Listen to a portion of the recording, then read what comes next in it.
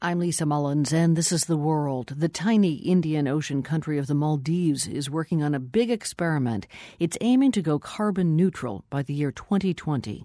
The Maldives is ground zero when it comes to climate change. It's the lowest lying country in the world. Its average elevation is just 1.5 meters above sea level. And if global carbon emissions continue unchecked, much of the 1,200-island archipelago could be underwater by the end of the century. So the Maldives wants to lead by example in hopes that others will follow suit. Lily Jamali has our story. This is the sound of the Maldives. Diesel engines drive almost everything here, from the ferries that run between the country's islands to the electric generators that provide power to its 350,000 citizens. This tiny island nation spends 15% of its GDP on diesel.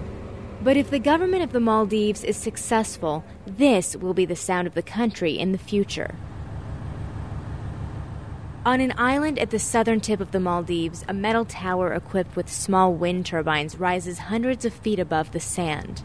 This is called Wind Resource Assessment Tower, and it will constantly monitor the direction of the wind, the speed, and all sort of information is collected. Ahmad Zarir is the chairman of the local power company, which is trying to determine whether a wind farm makes sense here. Until now, data on renewable energy resources here has been slim, but research and investment into renewables has been growing since the country's president declared 2 years ago that the Maldives would go carbon neutral by the year 2020.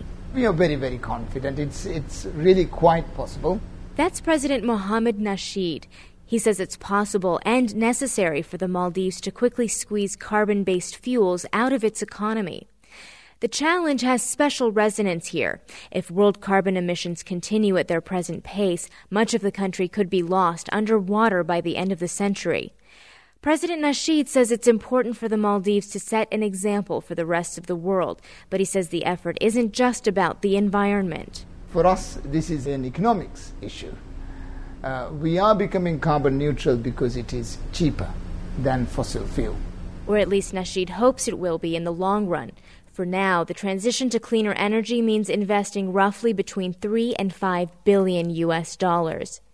Utility Chairman Ahmad Zarir says one of the big challenges is dealing with the high upfront cost of switching to renewables. When cities develop, when countries develop, you have to pay a little bit higher price. But we are trying to adjust these prices to be very minimal. The effort includes researching which technologies are best for different parts of the country and then deploying them as cheaply as possible. The government is also offering incentives to citizens willing to invest in renewables on their own. And they're turning to innovative techniques like crowdsourcing for ideas on how to best deal with some of the country's energy challenges. They've been spurred to do that in part because, cost aside, the switch to renewables here will be complicated. Solar panels can corrode in salty marine environments like this, spaces at a premium on many of the country's tiny islands, and in most of the country the wind only blows a few months a year. But the biggest challenge could be domestic politics. President Nasheed is the Maldives' first ever democratically elected leader, but much of the country is unhappy with his record so far, and anti-government demonstrations are increasingly common. Many who support the president's energy goals say his clean energy plan won't succeed without strong domestic political support. Sonu Srivdasani runs Six Senses, a resort company that's also aiming to make its properties carbon neutral. I think initially his promotion's been very global, underwater cabinet meeting that's showed around the world and quoted on CNN and so on.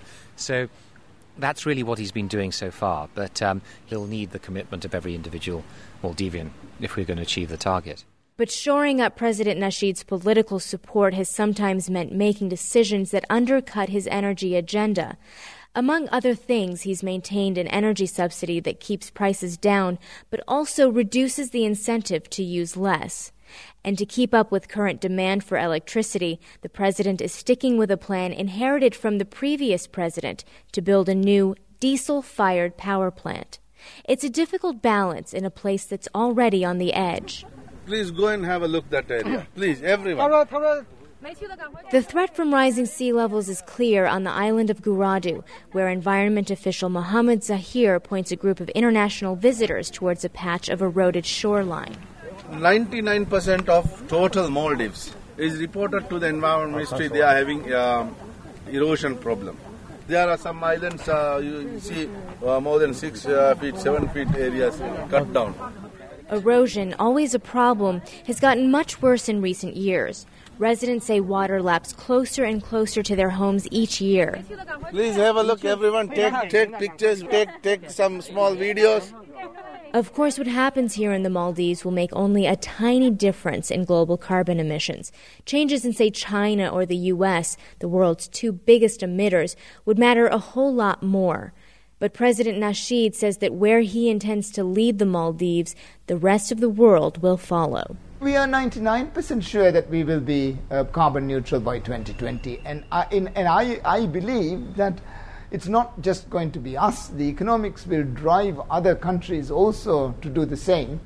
In fact, since Mr. Nasheed announced his goal 2 years ago, other countries, including Norway, Ethiopia, and Costa Rica, have set similar goals. They're small fish in the climate change picture, but President Nasheed says it's a start. For The World, I'm Lily Jamali in the Maldives. Lily Jamali traveled to the Maldives with help from the South Asian Journalists Association.